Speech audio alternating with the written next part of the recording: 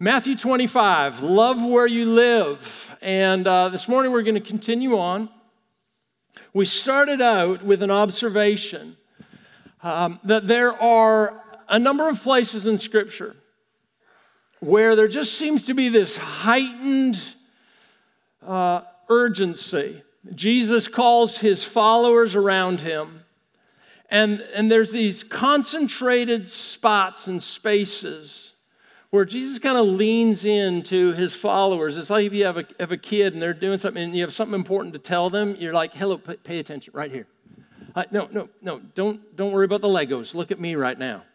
And it's like Jesus, on a number of occasions, he presses in to his followers, and there are these concentrated beams of light that he reveals his heart with them. The first one we shared a couple weeks ago is the Great Commandment. Here, a teacher of the law comes up to Jesus, and Jesus is surrounded by his followers, and this teacher of the law comes up and says, Jesus, cut to the chase. What is the cream of the crop when it comes to the commands? In the law of Moses, what is the top of the heap? Would you tell me? Come on.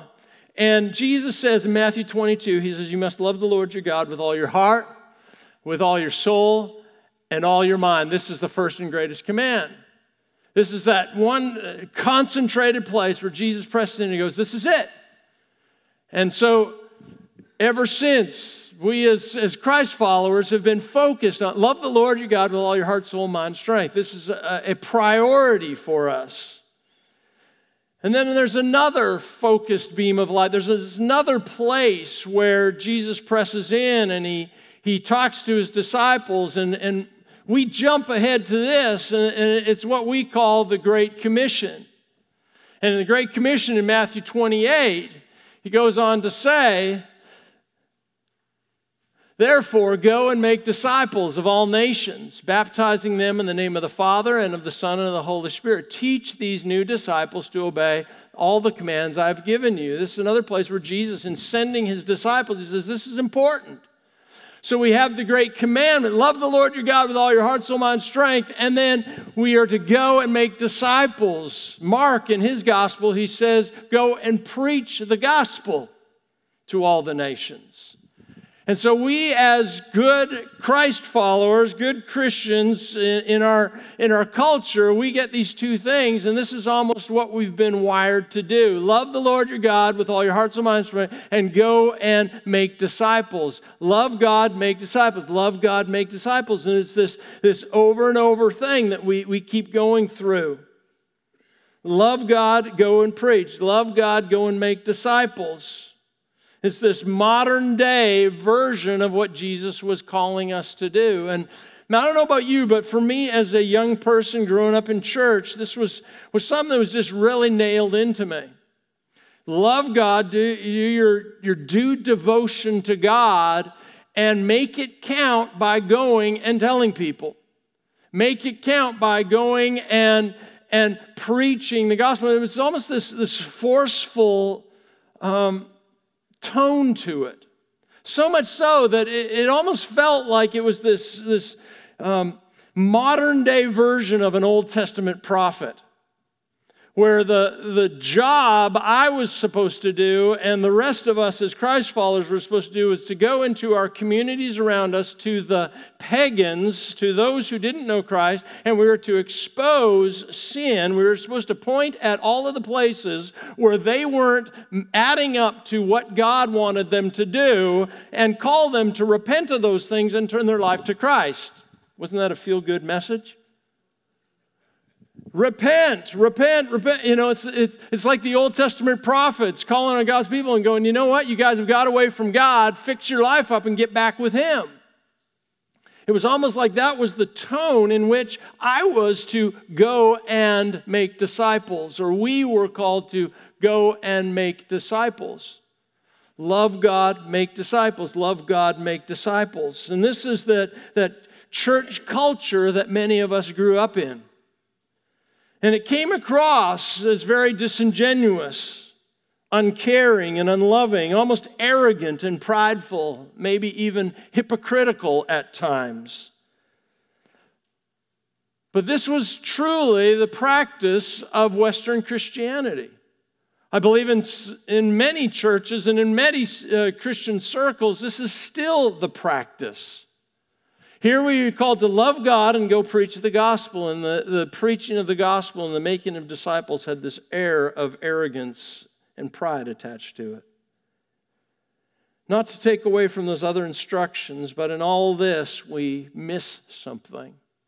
We talked about the great commandment, love the Lord your God. We talked about the great commission, go and preach the gospel. But if you notice, we missed something. And I brought this up 2 weeks ago. I believe that when we jump into that portion of Scripture where the teacher of the law comes up to Jesus and says, what is the greatest? We hear part A, but we miss part B. And if you know what part B is, you get what I'm getting at. You see, Jesus says here, the first law and the most important law is love the Lord your God with all your heart, soul, mind, and strength. And then what does he say next? He says there's a second part to this, but it's not lesser, it's equal.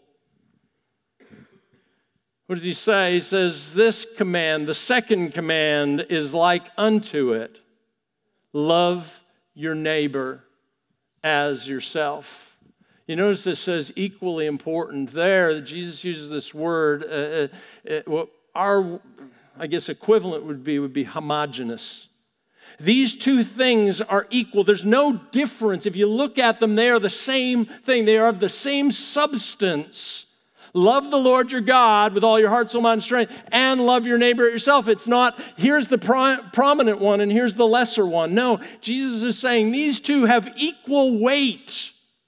Love the Lord your God and love your neighbor. And what have we missed in Western Christianity and Western culture? Faith. That got us to the point where we missed or considered that second part as lesser or insignificant. And this is what this series, Love Where You Live, is all about. This is what we are focused in on in this series. How do we live this out as Jesus would have us live this out? You know, in middle school, I was asked to be a part of a kind of a leadership committee. It was kind of like a student council, but not really. It was, I was going to say it was for gifted and talented, but I wasn't gifted and I wasn't talented. But I was asked to be a part of this small group of peers, and we were brought into this room with a teacher, and we were talking about leadership things. We were talking about our peers. We were talking about how we can be examples. And once again, I have no clue why I was in that room. But we went through this one exercise, and you've probably been through an exercise like this. The teacher got up there, and she handed out some sheets, and she said this. She says, okay, pretend that you are on a cruise ship in the Caribbean. And we're all like, yes. And the cruise ship lights on fire. It catches on fire, and we're all, no. And the cruise ship is going to sink. And in your hand, you have a sheet, and it is listed there the items that are on the cruise ship. Now, you're going to have to abandon ship and swim over to this island that has nothing on it. It's just this deserted island, and you're going to be able to swim over, but you can take 3 items off of the ship with you. What are you going to take? And I'm like, I need all of this. I need all of this. You might have heard this story, heard this exercise in a number of different ways and means, but this is one that was shared to me. You have this list of things, but you have to decide what is the most important. You know, on that list, you have a fishing rod, you have a first aid kit, you have a life raft, you have a steak dinner, you have, all these things. Some are beneficial and some are good. I think another one back then, it was like a video game system, and it listed all these things. And the tendency is to go, okay, I want to take my video game system, and I want to take a steak dinner, and then common sense overtakes you, and you go, no, maybe I ought to take something, and you start thinking about what is important, and what you should do, and what you should take, and how you would react. Well, I believe these weeks that we're in right now is a good opportunity for us as a church to go through a similar process of what is important to us. What are those things? If we had to decide, and when it comes right down to it, what is important? There's a time in life where you have to determine, and you have to identify, and you have to decide what's important. What are you living for? What is your guiding beacon? What's your North Star? What is it that defines you and forms you and guides you through your day? And this is true in life. It's true in relationships, in dating, in marriage. It's true in our education. It's true in business. It's true in all aspects of our lives. You've heard it said, keep the main thing the main thing. Well, how do you keep the main thing if you don't know what the main thing is? You can quote me on that, and that's free. How do you keep the main thing if you don't know what the main thing is? You can't. You have to decide. And in a world where it's like, a little bit of this, a little bit of that, you don't have to go far to find someone who's being nudged one way in 1 minute and one way the next minute and here and here and here. And you're just like, what do you believe in? What do you stand for? What's important? And so for us as a church, I believe it's good for us to do the same. Well, I have to say that we're blessed at Crossroads. Because since day one, we've had a well-defined explanation of what's important to us, a well-defined North Star. You don't have to go far around here to hear the phrase, everyone matters. Since day one, that has been important. And what do we mean when we say everyone matters? We don't just mean, well, okay, everyone matters and, hey, great job. No, everyone matters because we believe everyone is created in the image of God and everyone is important to God. And if God's important to us, everyone's important to us. It's logical, but it's true. Everyone matters places a high value on each and every single person. It's not, hey, everyone matters just because you do certain things. Another really guiding light for us is you are loved. You came in this morning, you pulled on a door handle. It said right next to the door handle, you are loved. From time to time, we put out some big signs out at the road. It says, you are loved. You notice it doesn't have a list beside it. It says, you are loved if you drive under the speed limit in the school zone. Or you are loved if you wear the right clothes or if you have enough money in your bank account or, there's no you are loved if. It's just you are loved. And we're proud to put that sign out there because it's true. And there's no list beside it. There's no qualifying beside it. If you are a living, breathing human being, you are loved and you matter. Why? Because you matter to God and therefore you matter to us. It's a guiding life for us. That's top of the heap for us. When we get a little deeper, we talk about becoming engaged and empowered followers of Christ. We talk about our connection to the Father in heaven through Jesus Christ and this relationship that we have and that He empowers us through His Holy Spirit to do what we need to do in life, to accomplish what He's called us to. So when it comes down to the main thing here at Crossroads, we're blessed because that's been well defined for us for a number of years. Really, since day one. Yet it's always good to reevaluate. It's always good to reaffirm those things that we believe in. Like Jonathan last week, I love the picture. It doesn't do us any good to just think about it and pat ourselves on the back. Hey, good thing hey, we put a great sign out by the road. Woo! Yes. What does it mean? Are we living that out? And as we evaluate what's important, it's good to evaluate how well we're doing. You see, we're on a journey to become a church that knows what matters most and does what matters most. I guess I could draw it something like this. We're on this journey to become a church that God wants us to be. We're on this journey to become a church and to become a people who God wants us to be. And yet, there along the way, there are a number of things that can distract us, and all entirely good things. For some of attending church, it's an important thing. Attending this Sunday morning service, it's a great thing, but I tell you, it's not the main thing. Is that something that becomes the main thing instead of what God wants to be the main thing? Maybe it's participating in a life group. Maybe it's becoming a member of the church. Maybe it's serving in some capacity, and that becomes our focus and our goal rather than what the main thing truly is and what God wants us to do. And can I tell you what I believe the main thing for us is? We've already talked about everyone matters, but let me tell you what our goal is and what our target is, that everyone would know God loves them.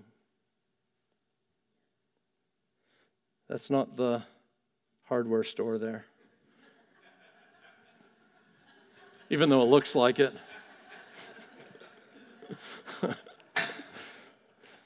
I'd erase it, but it would probably look the same if I did it again. That people around would know that God loves them. Isn't that what it's all about?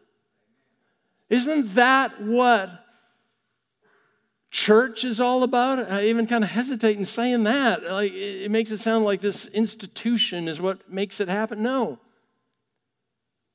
But this is where we're heading, and I don't want these other things to become the main thing when the main thing is letting other people know that God loves them. This is what we're called to do and we're called to be as a church. So we've talked about the Great Commandment.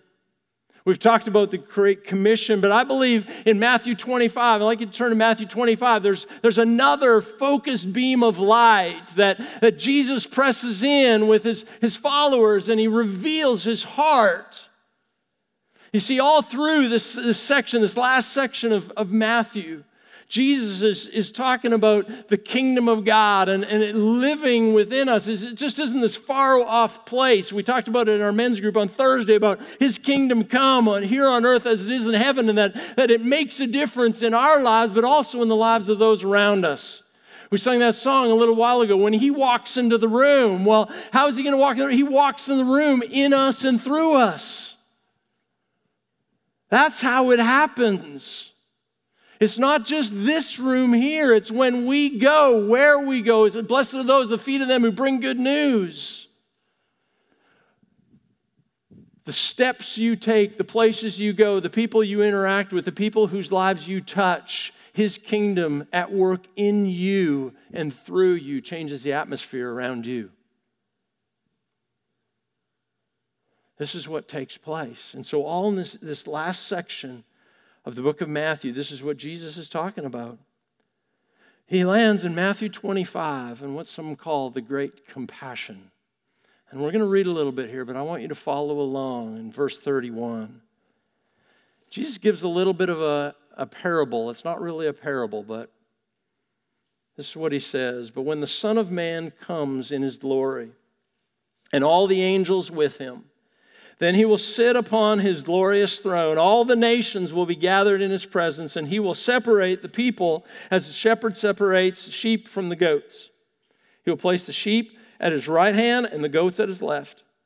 Then the king will say to those on his right, "Come, you who are blessed by my Father, inherit the kingdom prepared for you for the creation of the world. For I was hungry, and you fed me. I was thirsty, and you gave me a drink. I was a stranger, and you invited me into your home. I was naked, and you gave me clothing. I was sick, and you cared for me. I was in prison, and you visited me." Then these righteous ones will reply, "Lord, when did we ever see you hungry or feed you? Or thirsty and give you something to drink?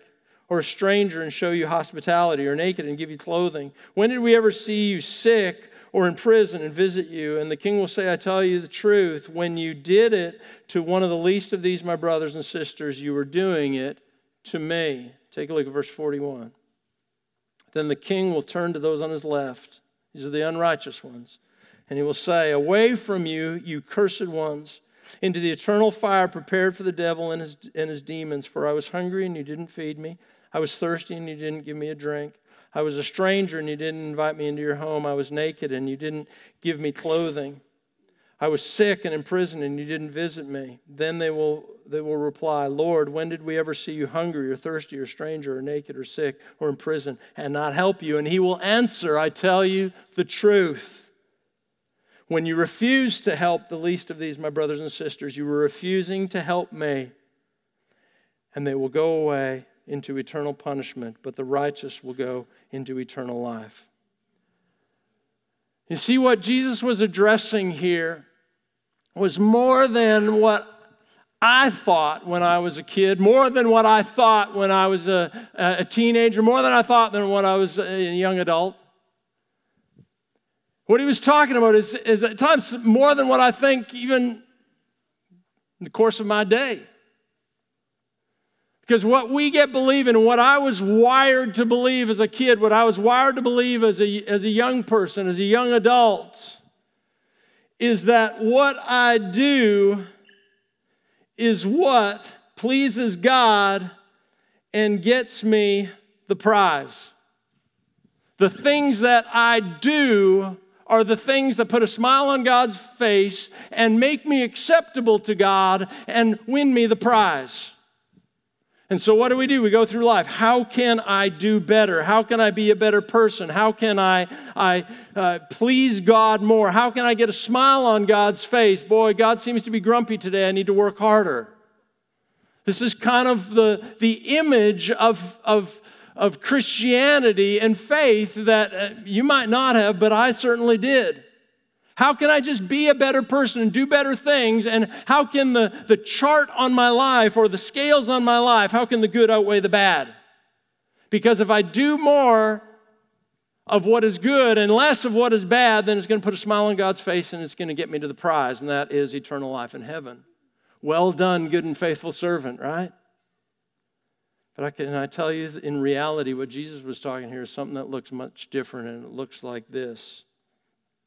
And that is a changed and transformed heart under the blood of Jesus Christ is what gets us to the prize.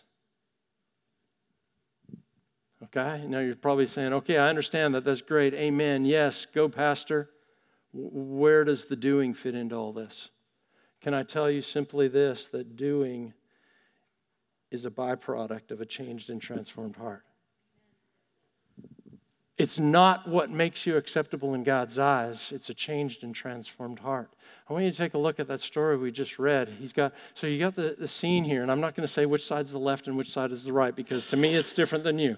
So I don't want you to look at the other side of the sanctuary and say, hey, yeah, you're the goats and we're the sheep. No. Okay?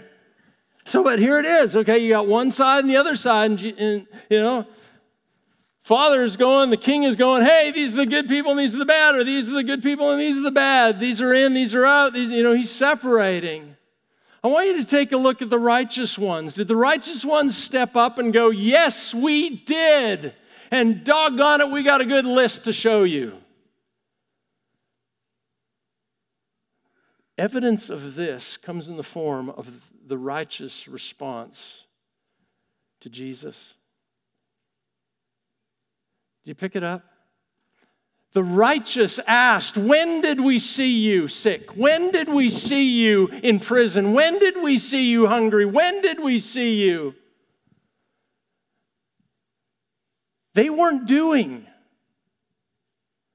to please God. It was a changed and transformed heart, and the byproduct was doing. They did it out of a changed nature.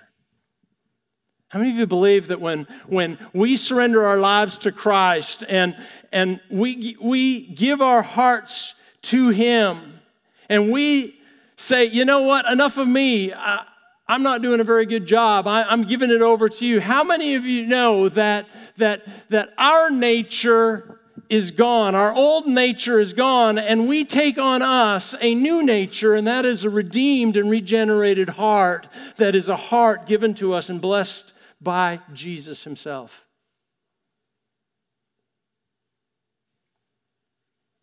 That's what takes place.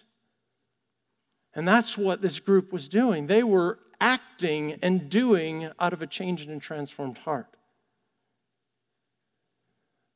I find that stunning. When did we see you? When did we? You see, if it was just a do thing, it would be hey, I got my list here. But we don't see that.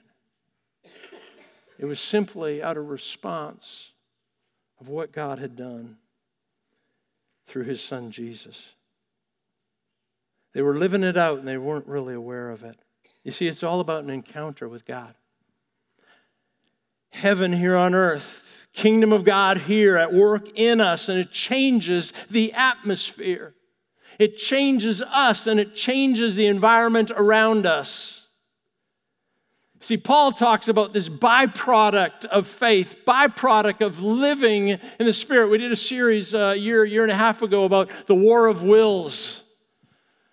The flesh at war with the Spirit at war with the flesh. And Paul says in Philippians 5, he says, the life that's living according to the flesh has byproducts that are consistent with the life that's lived in the flesh. And you can read that list in Philippians 5.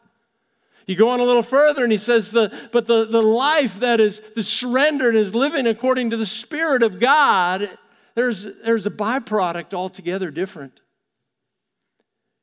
We know it as the fruit of the Spirit. He says the byproduct of a life of faith lived by controlled by the Spirit of God is love, joy, peace, patience, kindness, goodness, gentleness, self-control. There's a byproduct of a heart that's surrendered, transformed and changed by the Spirit of God.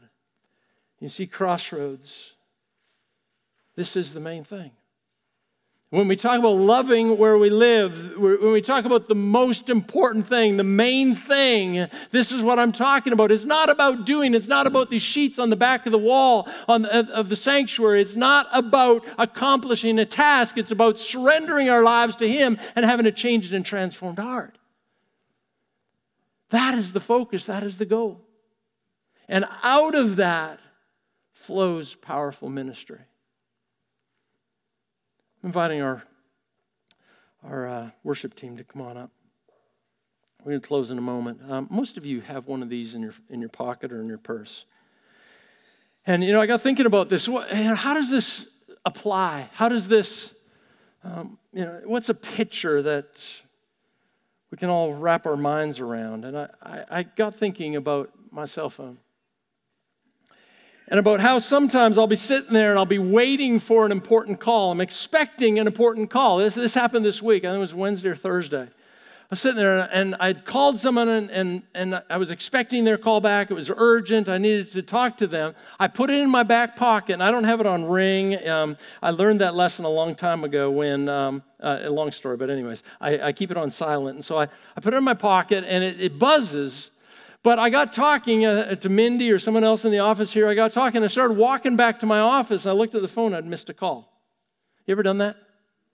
Maybe you throw it in your purse, and 3 hours later you pick it up. Oh, yeah, I missed like 17 calls. I got thinking about that is we're asking God to speak and to lead us and to guide us. And we're expecting Him to do that, and yet we put the phone in our back pocket and we miss what He wants to say to us and He wants us to lead us to. And the best way I can put it is this heart after God, this changed and transformed heart is a posture. And I don't want to condone this on a regular basis with your phone, but it's sitting there waiting. We're expecting God to speak. We're expecting Him to direct us and lead us and guide us. And can we have this posture with God rather than this? Rather than tucking it away and looking at it 3 days later and going, wow, missed an opportunity. I don't know how many times you've done that. You've got through your week and you've looked back in your week and you've gone, oh man. And the Holy Spirit just kind of enlightens and opens up that area that He wanted you to move, and it's like that missed call. So my prayer is that over these weeks, our antenna would be up, our hearts would be open to hear from Him. And the focus through this would not be the do. Can we just steer away from that? Can we clear the deck from the do? And let the do function and happen out of a heart for Him. That's first and foremost. If we get the jobs done and miss Him, it's been for nothing. We've done some great things in the community, and believe me, I believe God can redeem even that. But at the same time, we've missed, I truly believe, what He wants to do. Because this isn't an event. that happens just on October 14th, and then we never do it again, or we never live it out. I'm inviting you to do it and live it out each and every day of your life. Just like my neighbor in Illinois, an older gentleman, a crotchety old guy, getting on in his years, and he's that one guy on the block that everyone talks about. Oh yeah, him, his yard, Kids had to walk down the block to get to the bus, and in the winter in Illinois, you got snow up to your shoulders, and he was the one dude who didn't shovel his walk. Like, for the love, just shovel your walk. And so we were all mad at my neighbor. And I got thinking, you know what? That's not the posture I believe God wants me to have. And so I went over and met him. I found out that he was having health problems, and they were probably one of the first ones in the neighborhood. And as everyone else had moved away and all these young families came in, they were kind of the old couple, and nobody really talked to them or paid much attention to them. Come to find out, his wife was having heart problems, and she wasn't able to get out and do things, and their world was just kind of becoming smaller and smaller, and they weren't able to. You know what I started to do? I just felt that I needed to start shoveling his walk. And then I needed to start trimming his lawn. He'd get out on his riding mower a little bit, but trimming around the edges, it wasn't easy for him, and I just started doing that. Instead of seeing him as an adversarial neighbor who was trying to make my life difficult, I started to see him as a person created in the image of God who was struggling. And I believe this is just an example of what God wants to do in your life and continue to do in my life. You know, it's funny because as winter turned to spring and spring turned into summer, he'd get out and walk out to his mailbox, and I'd be out in my front yard, mowing or weeding or things like that, and he'd call over and he'd say, "Hey, Darren, let me know if you need anything." I'm like, yeah, it's a sentiment. Even if I had something for him, he probably wouldn't have been physically able to. But we were friends. And it was just a simple opportunity of showing the love of Jesus. And it was right under my nose, and I'd missed it for a number of months and a number of years before that.